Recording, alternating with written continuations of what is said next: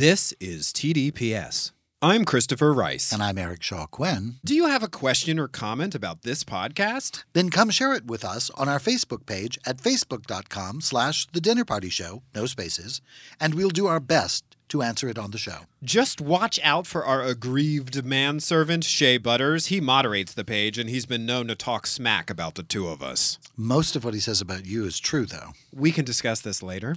That's right, at facebook.com/The Dinner Party Show. No, I meant in the car.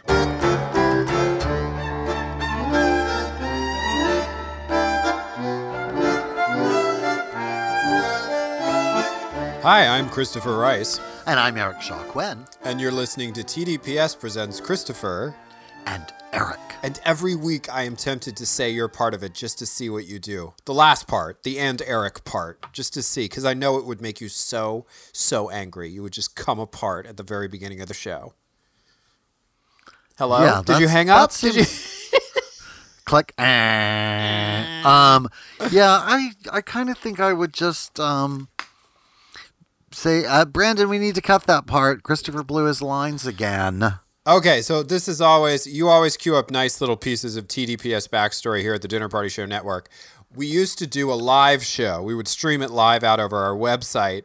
And so it was live, and then we would post the podcast of the live broadcast. So sometimes when we do this show, I forget that we're not live. And Eric's like, stop rustling the papers. We can just cut it later. It's not a big deal. And I'm like, no. But in my head, we're still doing a live show. It's a hard habit to break, and I think it's a good one to be in because for the most part, this might as well be live. I mean, that happens occasionally, but we really do sort of what you hear is what we said. There's not a lot of Frankenbiting it together for the most part. So it's us, warts and all. That's going to be the new name for Christopher and Eric, warts and all. TDPS presents. Yeah, no, that would be icky. Okay. It didn't test well, but that was very much our original thought. White supremacist week continues here on the Dinner Party Show Network. I'm sorry to be so glib, but a little gallows humor as we bring you another installment of Christopher and Eric's True Crime TV Club. Domestic terrorism continues to be a topic of interest to us. Also, we're going out of order because the next episode, depending on when you listen to it, but in real time, falls exactly in between Christopher and my birthday, and we are, birthday queens, or I am. Christopher certainly is. So we wanted to do something that was more festive. More festive.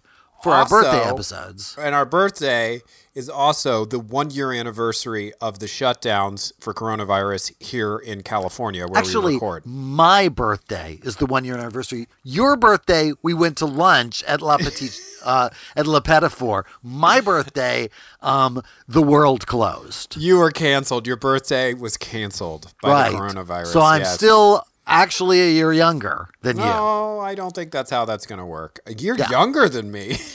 Whoa, that's some wormhole math we did there, Eric Chalquin. No.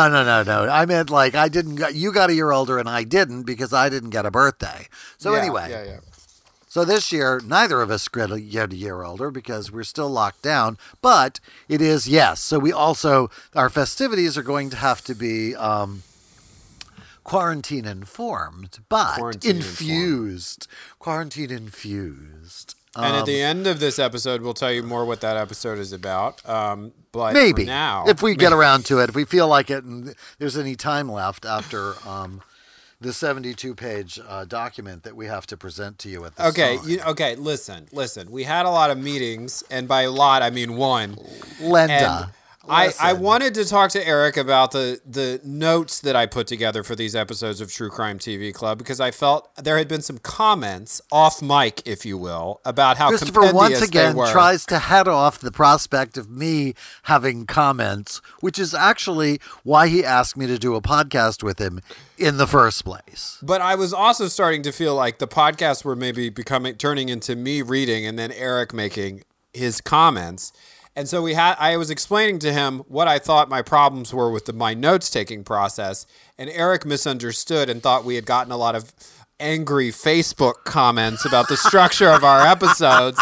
and started going off in that direction. I was like, whoa, whoa, whoa, whoa, nobody's complaining except for me, which is usually the story around here. Nobody's complaining except for Cranky Chris, as I'm called. Yeah. Most of the terrible things that happened in Chris's life, what's that Mark Twain quote? Most of the never happened to me. Most of the terrible things in my life never happened to, didn't actually happen to me. Yeah. Something like that. Anyway, this is pretty terrible, and this did happen, what we're going to talk about today. Not to us necessarily, although we're part of this country, so I think it did happen to all of us. It is we really were both beautiful. This was an interesting one for me, Christopher. I had a really unexpected reaction to this. Let's go ahead and get into it, but we'll get around to... Let me do the disclaimers first. This is True Crime TV Club. We serve up a documentary or a TV special for you based on an actual crime. It is absolutely not a requirement that you have watched it. If you do want to watch it, before we talk about it, we're going to tell you what we're talking about, and that is an episode of the PBS series American Experience, Oklahoma City. On your streamer of choice, these are all listed as individual documentary films. There is no series listing for American Experience. So search for Oklahoma City. That's the title of the documentary, and it is from the American Experience brand. The subject is obviously the bombing of the Murrah Federal Building in Oklahoma City on April 19th, 1995. Murrah, is that how you say it? Murrah I think so. Yeah, and also I will say, if you are on the Amazon Fire at least, you have to type in Oklahoma City, because if you just ask for it, it doesn't seem to know that it's there. Mm-hmm. Okay. But it's the first choice when you type it in. Okay, so that's all the introductory, prefatory. Yeah, so watch, don't watch. We're going to go, spoiler alert, we're now going to tell you everything in the film. Yeah, we're going to tell you everything in the film, and we're going to open by telling you that the film has what I would call alternate timelines. We begin with the bombing, and then we flash back and explore two criminal events, terrorist acts in recent history, which the filmmakers clearly believe motivated Timothy McVeigh, who, if you don't know if the Oklahoma City bomber is Timothy McVeigh, that's not really a major spoiler. That's kind of common knowledge. But we flash back and forth between the unfolding of the bombing in 1995 and these events in the more recent past, which they believe inspired McVeigh, and a movement that he considered himself to be somewhat a part of in general. So we open on April 19th, 1995, 9:05 a.m. It's a black screen. We're hearing the droning of what is clearly a very boring and routine city meeting of some sort. I have to say, this may be the most powerful moment in the whole thing. I had never heard this before, and it really flattened me. It's just like a recording that somebody's making, probably the stenographer is making, of some proceeding at some committee hearing or something. Yes, right. Blah, blah, blah, blah, blah, blah, blah, this date, that date, when suddenly... an explosion that will knock your teeth out. It's just, unbelievable. It's the first time I'd ever heard it. Yeah. There are a lot of interview subjects in this documentary, and we're going to have trouble naming them all individually. We're going to highlight the ones who are the most sort of consistent and were the most sort of central, I think, to the bombing itself. Jerry Flowers is a police inspector from Oklahoma City, who appears in a handlebar mustache with a big cowboy hat. He was one of the first police on scene. We're introduced to two different parents. One is Helena Garrett. She is a black woman and the mother of a child who was in the daycare at the Murrah Federal Building that morning. And we're introduced to another set of parents, Claudia Denny and Jim Denny, the mother and father, two white parents of a child who was in the daycare center that morning as well. And so the beginning of the documentary shows you the bombed out facade of the building. It gives you these sort of not jagged quotes, but sort of suggestive quotes of what people were encountering as they showed up. And then black screen, we go to the first part of the documentary, which is labeled The Spark. Okay? And so the documentary is segmented in that way. We'll have The Spark, and then we'll have subsequent titles to deal with. We're taken to northern Idaho in the 1980s, and we're told that this was a time when extremist groups were finding a sanctuary in this rather isolated part of the country. The Aryan nations had established a compound in Hayden Lake. Their founder was a man named Richard Butler. One of the commentators who was interviewed during this period is a writer named Jess Walter, who's actually a pretty well-known literary novelist. You might have heard of him if you are a bookworm. Around this time, a gentleman named Robert Matthews showed up at the Aryan Nations compound. This was the early 80s. He believed that the government was run by satanic Jews who had to be destroyed. That sounds familiar to anyone who is familiar with a recent popular conspiracy theory that says Satan worshipers are trying to destroy America. And that Jews are focusing laser beams on California to burn down the forest for fun and profit. Yeah, and that would be a current member of Congress who believes that theory. Yes. Matthews has discovered a book called The Turner Diaries. Learn that name if you want to be familiar with this story. It was written by a racist named William Pierce. In it describes a group that calls itself the Order. There is a terrorist cell in it called the Order. And Robert Matthews decides he's going to start a group called the Order. And they begin committing a series of criminal acts that's designed to acquire funds. They start robbing cars. Cover story. Right.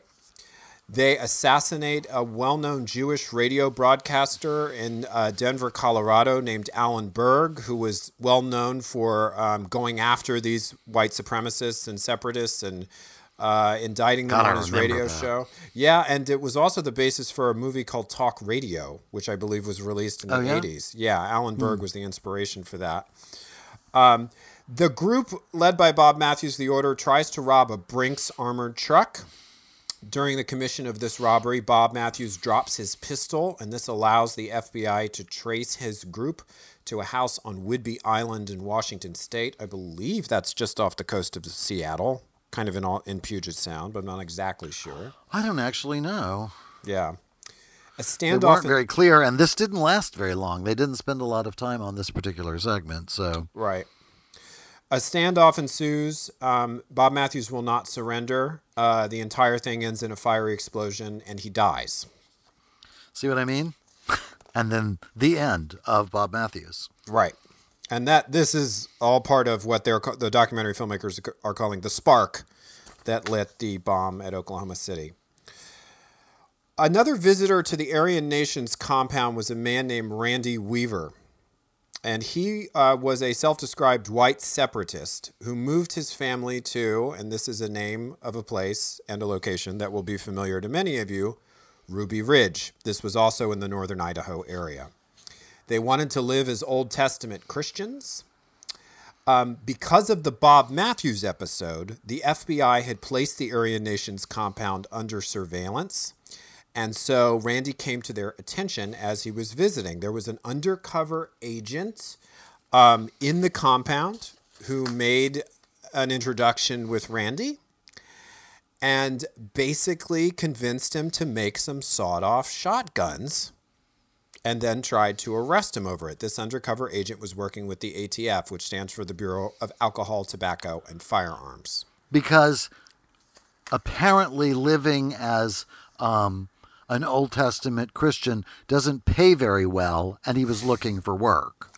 So in keeping with the traditions of Old Testament Christians, he took a job smithing some guns, cutting the barrels off of them, because that's what the old-timey Old Testament Christians were up to, even though Christians are in the New Testament. Yeah, there's that old beautiful spiritual saw-off, that shotgun that we're all familiar with. Right. So they try to flip him, and he won't flip. And he also fails to appear in court. And so his case is assigned to the U.S. Marshals Service. The marshals stake out his property, place him under constant surveillance. They see the amount of guns that are being stored there. The guy appears to be stockpiling weapons. They eventually storm the property. In the process, Randy's 14-year-old child is killed, and so is a federal marshal. And then, lo and behold, another standoff ensues, similar to the one on Whidbey Island. Did they storm the property, or did they go to make the arrest and they started firing on them? I thought they stormed the property, but maybe I missed the... I don't know. I mean, I'm unclear at this point because, again, we didn't spend as much time on this particular one. But I'm not... But that sounds like the marshals went in shooting, and I think that the marshals went in to do the arrest. And my impression was that the marshals put the compound under camera surveillance, and when they saw the amount of weaponry on the property, they realized a door knock was going to result in a firefight. So they went in not necessarily shooting, but ready to arrest. But I may be mistaken, because there were two different standoffs here that we had to. And it's worth noting that the Marshal Service who was making this call on Mr. Weaver because he didn't show up for court. They were not actually the arresting. The ATF is who actually arrested him initially and set up on charges. So they were not as aware of who he was or where they were going, other than, the obvious. I'm sure they had salient facts, but they were not the arresting. They were the ones who were there to get him for skipping bail or a skip trace.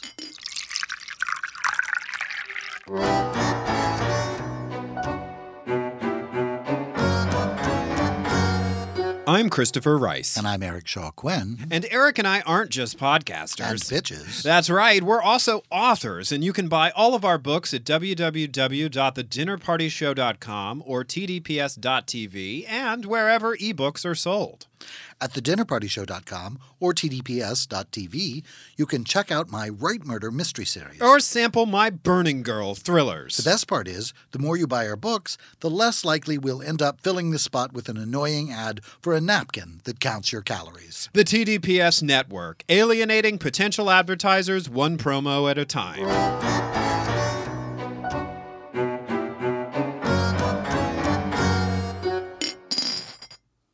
So in the wake of Randy's 14-year-old child and a federal marshal being killed, a standoff ensues. At this point, snipers have surrounded the property. A moment comes when Randy Weaver, his friend Kevin Harris, who's been there for the duration, and Sarah Weaver go to check on the body of young Sam, who was shot earlier. They're fired upon. Randy is hit in the shoulder before they manage to duck back inside the house. Another shot goes through the door and hits his wife, Vicki Weaver, in the face and kills her. 11 days later, the standoff ends. Randy is arrested, but Ruby Ridge becomes a calling card, a sort of example among the radical right for the excesses and abuse of government. And guns and religion become the twin pillars of the white supremacist movement, because the feeling of people who sympathize with Randy is that these were the only reasons he was targeted. I'm putting in air quotes. And I see you getting ready to talk, Eric Shaquin.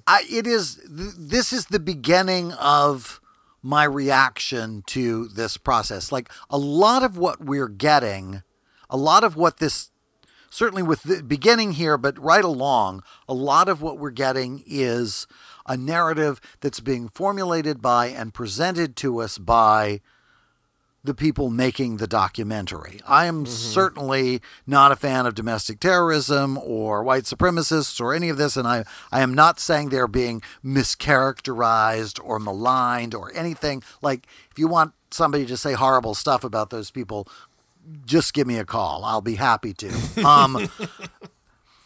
But it seems to me we begin at this point to build a narrative that supports something that they want to say, rather than something that is just specifically an exploration of the facts as they present themselves. And this is a good example. Like, at this point, going forward, the two pillars of their movement were this and this. It's like, but they're not the ones saying it. It's the narrators. So I'm like, this is starting down a direction. I didn't dislike this process, but I wound up at a very different place than they did, because I went through this listening to the facts and not the narrative. Okay. Well, I will be excited to see where you arrived. Because before we get there, we're going to now flash back to Oklahoma City and the site of the bombing, and we're given a sort of gruesome tour of all the horrors that awaited the first responders when they reached the building. Just brutal. we're told a story by a surgeon named Dr. Andrew Sullivan who had to perform an amputation of a woman who was trapped in the wreckage. He had to use his own pocket knife to do it because he tore through all of his saw blades. I mean, this was just awful. And he had to crawl into this tiny space underneath the collapsed building. So he was in as much danger as the woman was of the building falling on him in order to perform this gruesome surgery that was the only way that they could free her because her leg was trapped under a beam, which if they moved the beam at all would have killed everybody there. Right. I mean, it was just horrific. I think the most chilling description that we're given is by the police inspector that I mentioned earlier, who said that when you entered the wreckage and you looked above you, you saw these giant red circles of coagulated blood, and you realized that was where someone on a floor above had been crushed after the bombing as the floors collapsed. It's horrible. It's horrifying. Yeah, it's a hellscape. There's also a false alarm. They find a bomb, which they think is a secondary device, but it turns out it was something that was used for testing in some sort of federal. There were a lot of different federal offices. It was a federal building, and the ATF was there, and this was like a sample, a dummy bomb that they used for demonstrations but they didn't know that when they found it. They thought it was another bomb. And so when the call goes out, people who were tending to the trapped suddenly have to abandon them and start running. They were ultimately able to return shortly thereafter, but I mean, to compound the horror with horror. But the guy performing the amputation never moved. Wow. He went right on operating on the woman to free her, even though they were being told there was a bomb in the building that could go off and kill them all. Yeah. There were some real heroes here. There really were. 500 investigators in Oklahoma City are assigned to the case. The assumption right away is that this is Middle Eastern terrorism, but there's no claim of responsibility. At this point, we're introduced through interviews to a journalist named Lee Hancock, who I believe was Texas-based, although that was never entirely clear to me. But she says she's in her room with her colleagues, and they're talking about this horrible story, the bombing. What's the significance of this date? Like, who would pick this date? And then it immediately washed over all of them that this was, in fact, the anniversary of the raid on the Branch Davidian compound in Waco, Texas. Well, I think the conclusion of the raid. The conclusion of the raid, because that is an event which we then go on to explore, which went on for something like 40 days. That was a 40-day standoff. Yeah, like the flood. Yeah. So we then, as we did with Ruby Ridge... It wasn't an actual flood. It was the flood in the Noah's flood in the Bible. I don't think that they've quite substantiated that one yet. Yeah. So as we did with Ruby Ridge, we then go back in time. This is to 1992, I believe. So 2 to 3 years before the bombing in Oklahoma City. And we are introduced to the Branch Davidians, who are an offshoot of the Seventh-day Adventist Church that set up a community in Mount Carmel, Texas. In May of 1992, the local sheriff's department there gets a tip from a UPS truck driver who basically says, I was delivering some boxes to this compound occupied by the Branch Davidians, and one of them fell apart, and pineapple grenade holes fell out. This immediately, given that grenade shipments are not that common, draws the attention of the Bureau of Alcohol,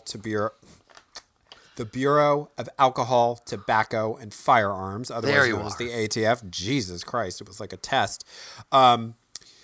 They begin an investigation, and they determine that the members of the Branch Davidians at the compound are illegally converting automatic weapons. So an ATF team leader is assigned. His name is Bill Buford. This is the part where it was like, wow, this guy became the least popular man in all of Texas. So local law enforcement is made aware that this raid that the ATF is going to conduct some sort of raid on the compound. The local, I'm looking over my notes. So it was like somebody was walking towards the compound. I think they were a reporter, or they were driving towards it, or they were looking for it. Word leaked that there was going to be a raid. Reporters came to the vicinity, which was a pretty small town, right? To cover the raid that they had rumors that they were going, and they began asking for the location, and they asked one of the Branch Davidians. Jesus Christ. And he said, yeah, there's going to be a big raid there today, and we're trying to find it. And so wow. The guy went back to their stronghold and told them they were coming, so they had plenty of time to arm themselves to the teeth because they were actually manufacturing automatic weapons or causing them to come into existence. And I guess some kind of something with grenades. I'm not sure what. It sounds like they were armed to the gills. So the leader but they of the were Branch, ready. The leader of the Branch Davidians, I probably should have said this sooner, and this is a name known to history. David Koresh is his name. Who was a rapist and child molester. He was. Who used the cover of religion to justify his hideous behavior and abuse of young women. Mm-hmm. I like how Eric always breaks it down. So he gets the word. They all begin preparing for the arrival of the ATF. And so as soon as the ATF gets there, a firefight ensues. It lasts for 2.5 hours. 4 ATF agents are killed. Inside, 5 Branch Davidians are killed, and Koresh is wounded. I believe Bill Buford, the ATF team leader who we were introduced, who was interviewed, is wrapped in a blanket and placed on the hood of a truck and driven slowly away because I guess they couldn't get an ambulance there or it would have been too dangerous. Right, they don't want to get the ambulance people shot. Now included among the interview subjects is a woman named Kat Schroeder, who was identified as a former Branch Davidian who was present that day. Other FBI agents, FBI negotiators who participated, because what ensues is a massive, prolonged standoff that eventually begins to earn the ire of the media and the locals because they killed 4 ATF agents. So the pressure is mounting on the FBI, who's now involved, as well as the ATF, to do something about these people who opened fire on federal agents. So they hatch a deal with David Koresh where they say, okay, we will allow you to make a recording that we will broadcast to the world if you agree to let all of the children that you have inside of your compound go. So he makes his recording. They take his recording. I don't remember, did they broadcast his recording or not? Or did it not get to that point? I don't know. I guess so. I assume that they did, but that's the way it was portrayed in this. I don't actually remember the course of events because it was such a horrifying thing. That wasn't my primary focus. Okay. But the point is, Koresh reneges on his deal. He says he got a message from God telling him that he shouldn't give in. And boy, is the FBI pissed. They cut the power. They blast the compound with constant flashes of light. They play really loud music on speakers to drive them crazy. They bring in tanks and drive them over his cars. And the music they chose is Nancy Sinatra's These Boots Are Made for Walking, one of my all-time favorite songs. It's like, that good for you. Good for you. So while all this is going down, because it's taking so goddamn long, there are crowds assembling. There are people coming from all over to sort of see the compound from a distance. They're obviously not allowed to get close to it. But one of these people is a 24-year-old Army veteran named Timothy McVeigh. He's described as being pro-gun, anti-government. He shows up with a bunch of pro-gun, anti-government bumper stickers, which he begins selling off the hood of his car. He's from a town in New York State called Pendleton, which is close to Buffalo and is described as a mostly white suburb. He was bullied in high school.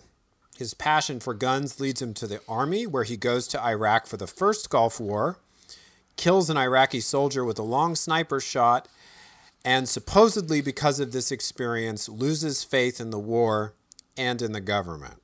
Again, we're back to the narrative that is being presented rather than the facts, because what actually happens is he re-ups and goes to Ranger School in the Army. He's so disillusioned with the Army and with their mission that he re-ups and goes to Ranger School where he washes out. Because he's not in good enough shape physically. Right. I think is a more likely sign of bitterness towards the government than the other thing. But whatever. He becomes a disaffected wanderer visiting gun shows throughout the West. Okay, so we go back to the compound, or we close in on the compound because we've not left the compound. McVeigh visited. Kat Schroeder, the Branch Davidian who's being interviewed, says that Koresh makes the decision to kick everyone out of the compound who he says won't help the group to ascend. And it sounds like that ultimately means he's kicking out all the people who were not his blood relations, the children that he did not father, are all getting the boot from along with some other people who who look sort of older and not like nubile young women that he would want to claim as wives. Right. He keeps all the women that he's been molesting and abusing, and the young women and the children that he's fathered by them. 25 of them. Yeah. He's fathered. He's such a great guy, such a wonderful Christian. He's a real man of God. So the FBI goes to Janet Reno, who is the head of the, forgive me for getting this wrong, she's the head of the Justice Department, or she's not the head of the FBI, right?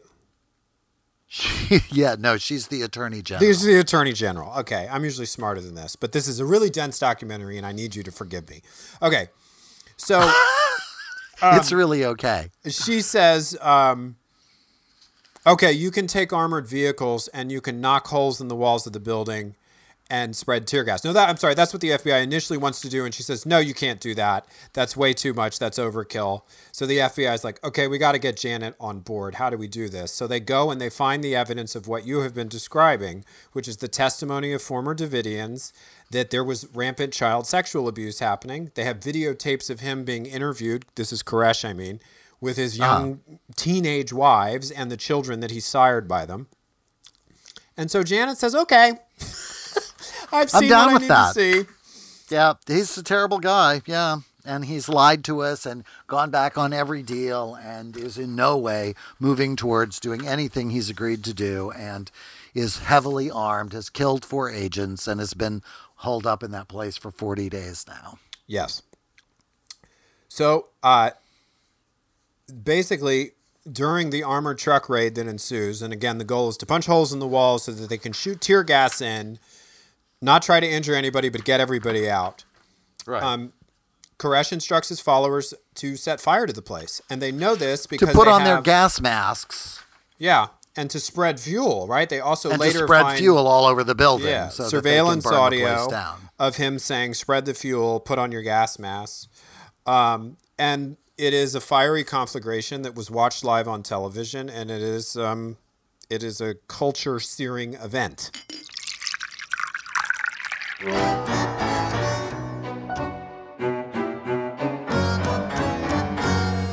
I'm Christopher Rice. And I'm Eric Shaw Quinn. Do you have a question or comment about this podcast? Then come share it with us on our Facebook page at facebook.com/The Dinner Party Show, no spaces, and we'll do our best to answer it on the show. Just watch out for our aggrieved manservant, Shea Butters. He moderates the page, and he's been known to talk smack about the two of us. Most of what he says about you is true, though. We can discuss this later. That's right, at facebook.com/The Dinner Party Show. No, I meant in the car.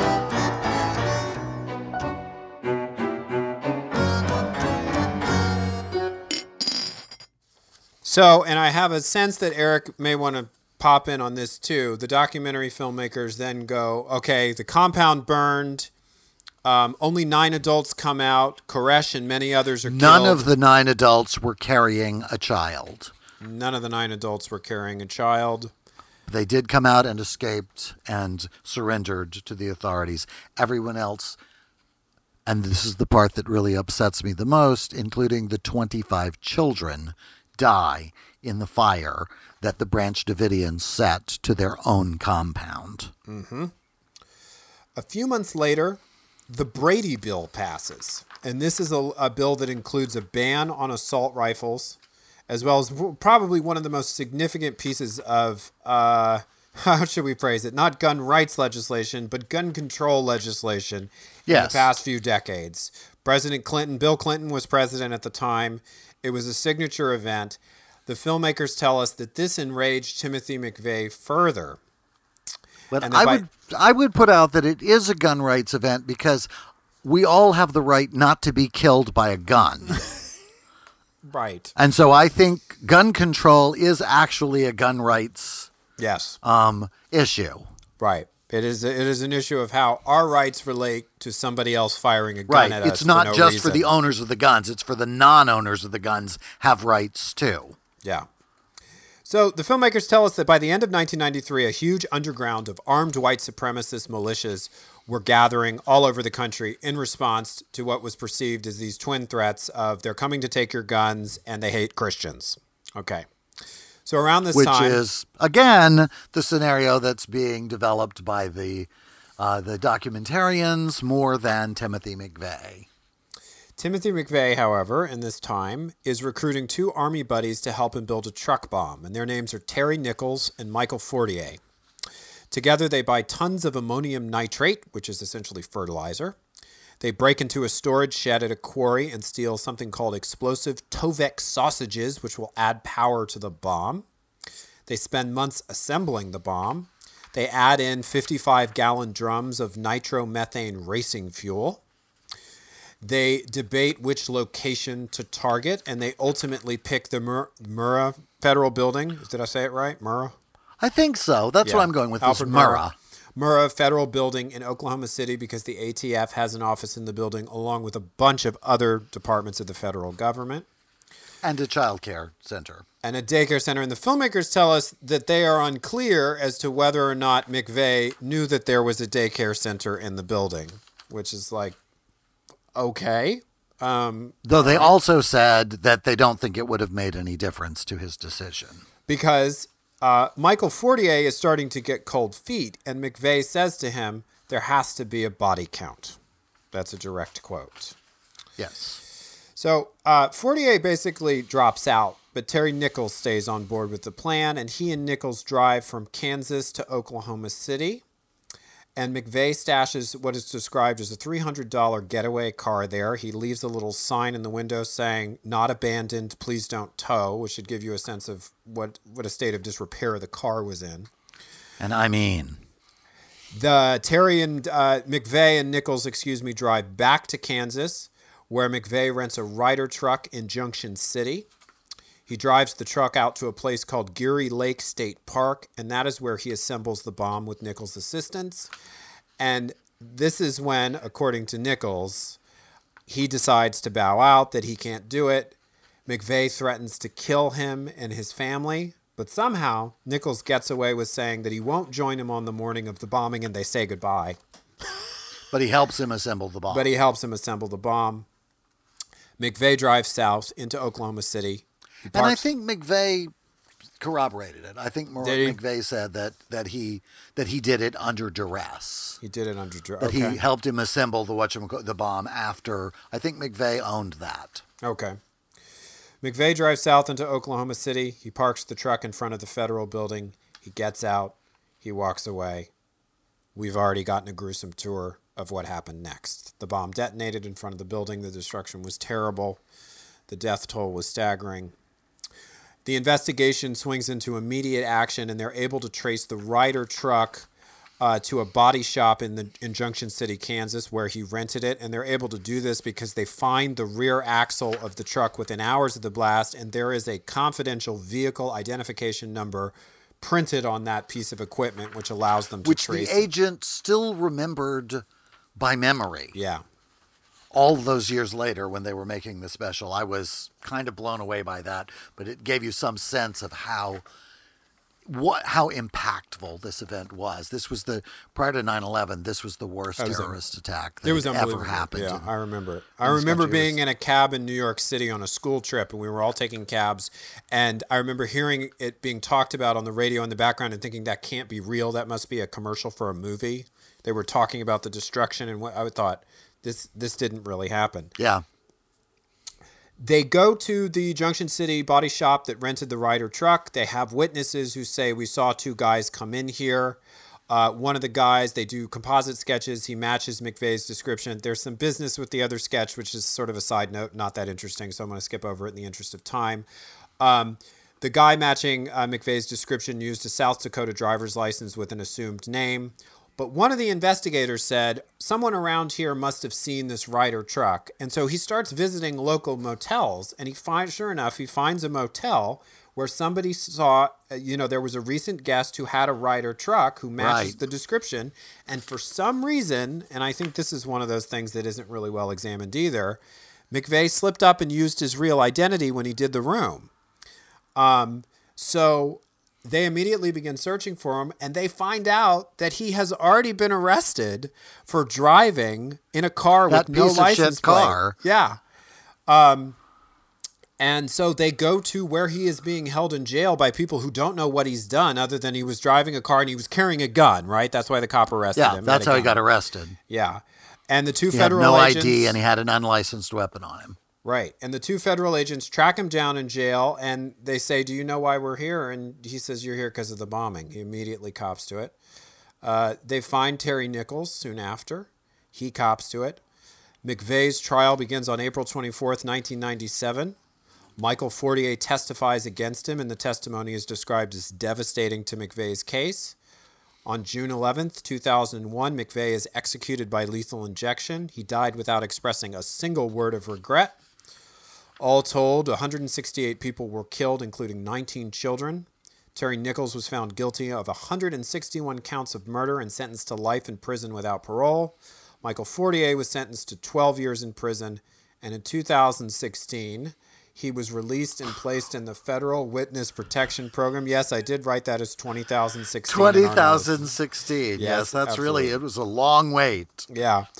Okay, so that wraps up what we saw on screen, and now it's time for the narrative that we were given versus the narrative that Eric heard based on the facts, because I'm dying to hear what this is.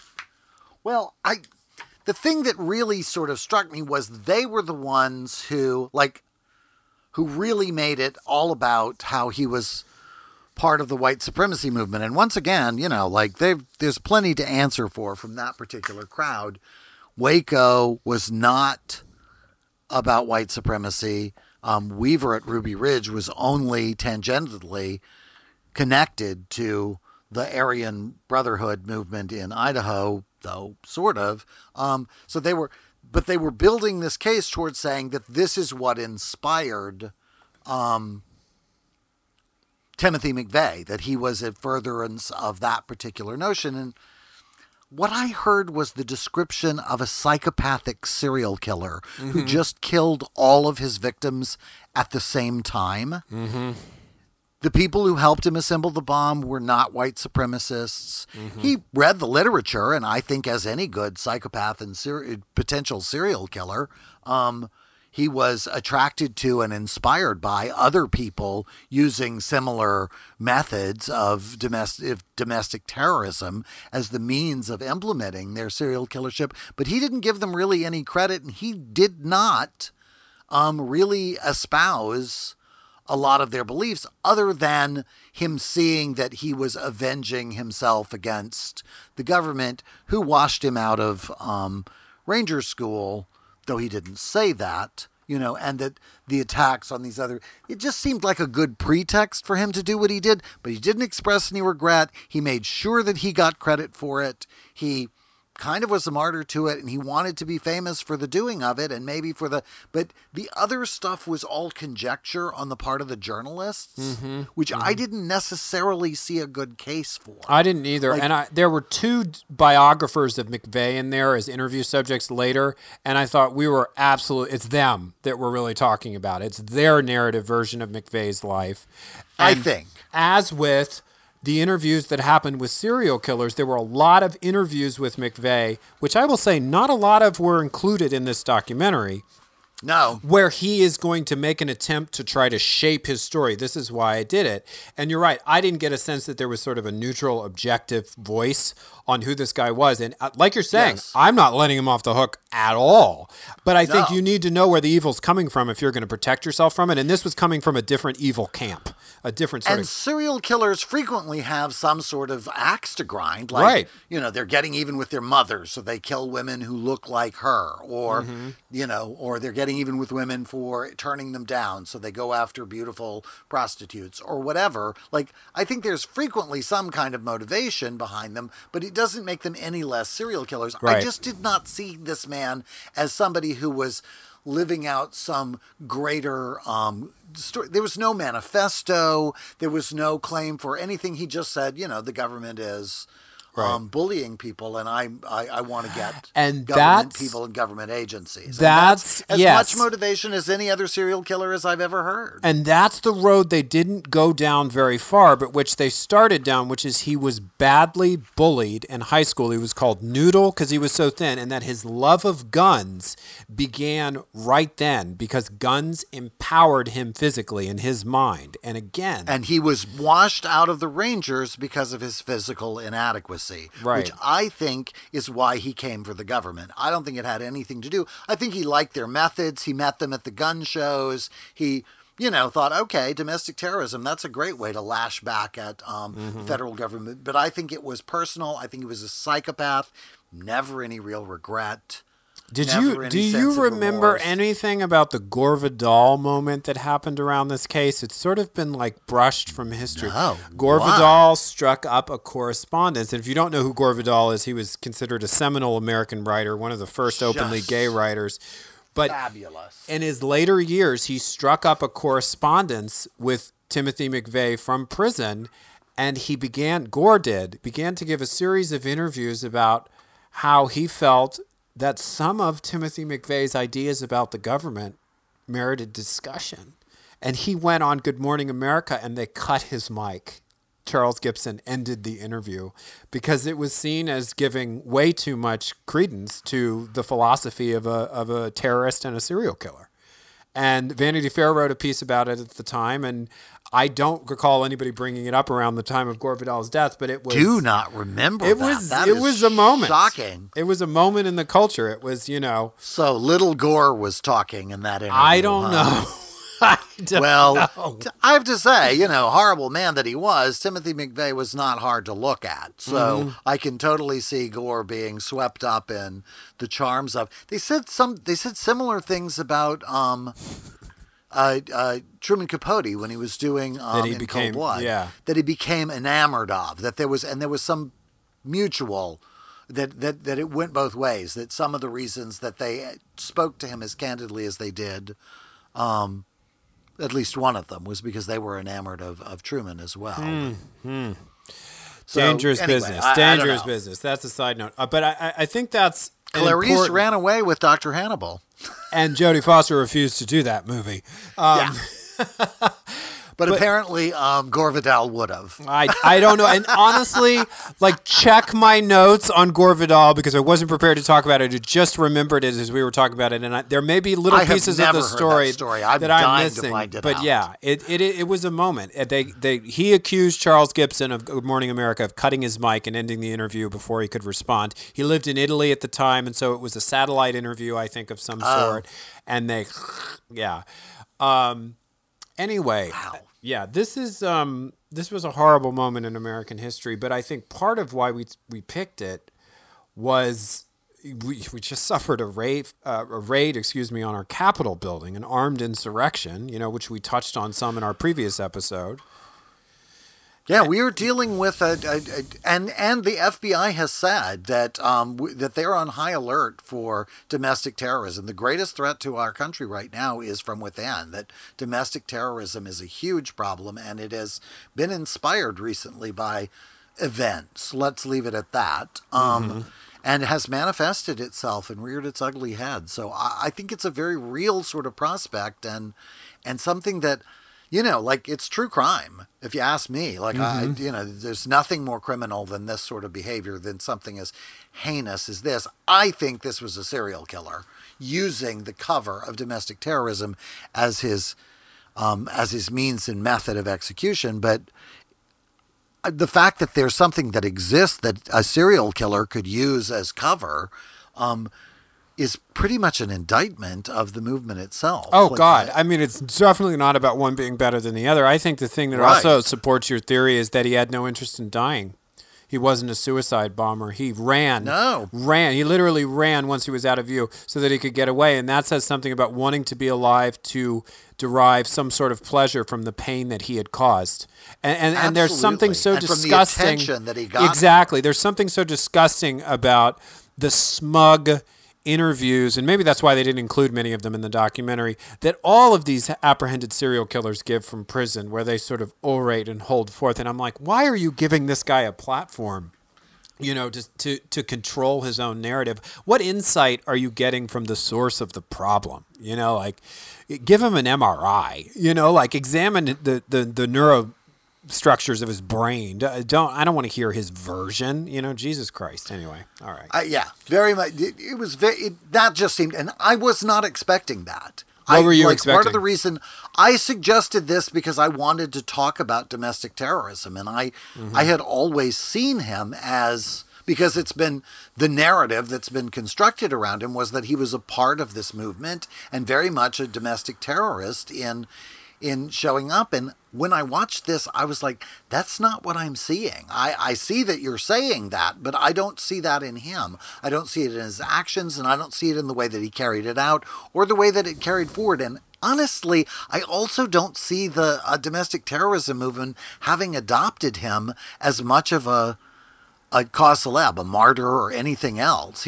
They really don't seem to be taking him on as their own either. In our last episode, it sort of turned into a discussion of domestic terrorism because we tackled a special where we didn't realize it was going to cover multiple cases, and we were more interested in the first one. But the later one, the story of Glenn Miller, who was an organized paramilitary neo-Nazi, that was really, and that can be, check out our previous episode 66, if you want to hear that conversation, because that is what a domestic terrorism movement looks like. Stockpiling weapons, manifestos, plans. He put out a point system for assassinations, told his followers, you get this many points if you assassinate this official, this many. You're right, and none of that is there with McVeigh. He wanted to be known for this mass act of murder himself and to go down in history for it. And to really take credit, he even went to pains to make sure that some of his co-conspirators had legal cover from him. Yeah. That he was helped him put the bomb together, but only under duress. He still got indicted for 161 counts of murder, so I don't think it helped him a lot, but he didn't get put to death like McVeigh did. He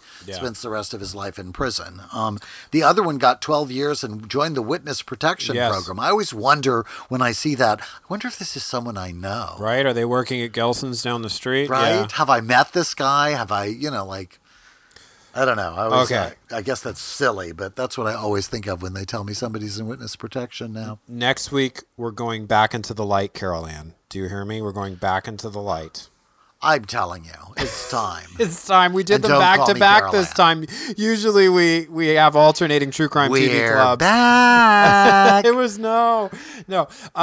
So we're celebrating our birthdays, which fall close together. We're not celebrating the 1-year anniversary of the coronavirus shutdowns here in California because we're still basically shut down. So, no, not celebrating that.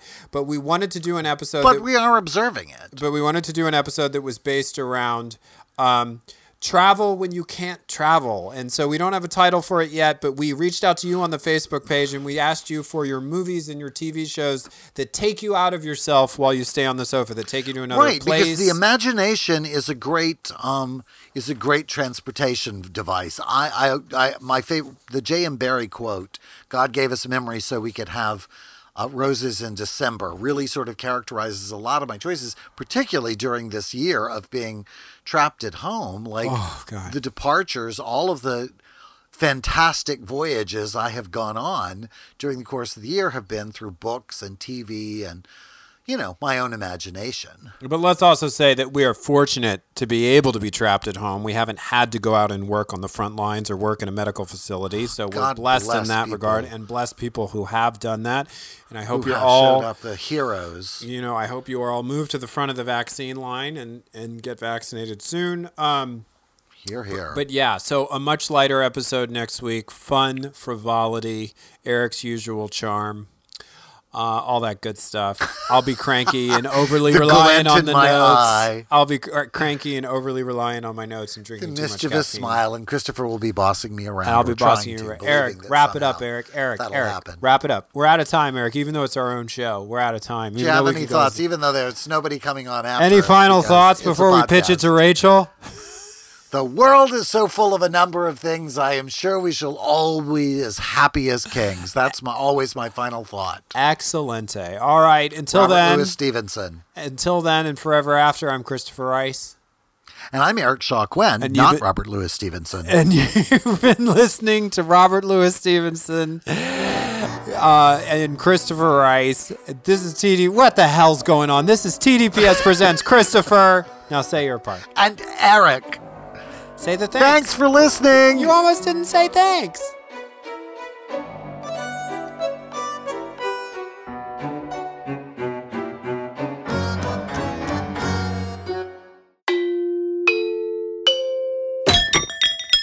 This is TDPS.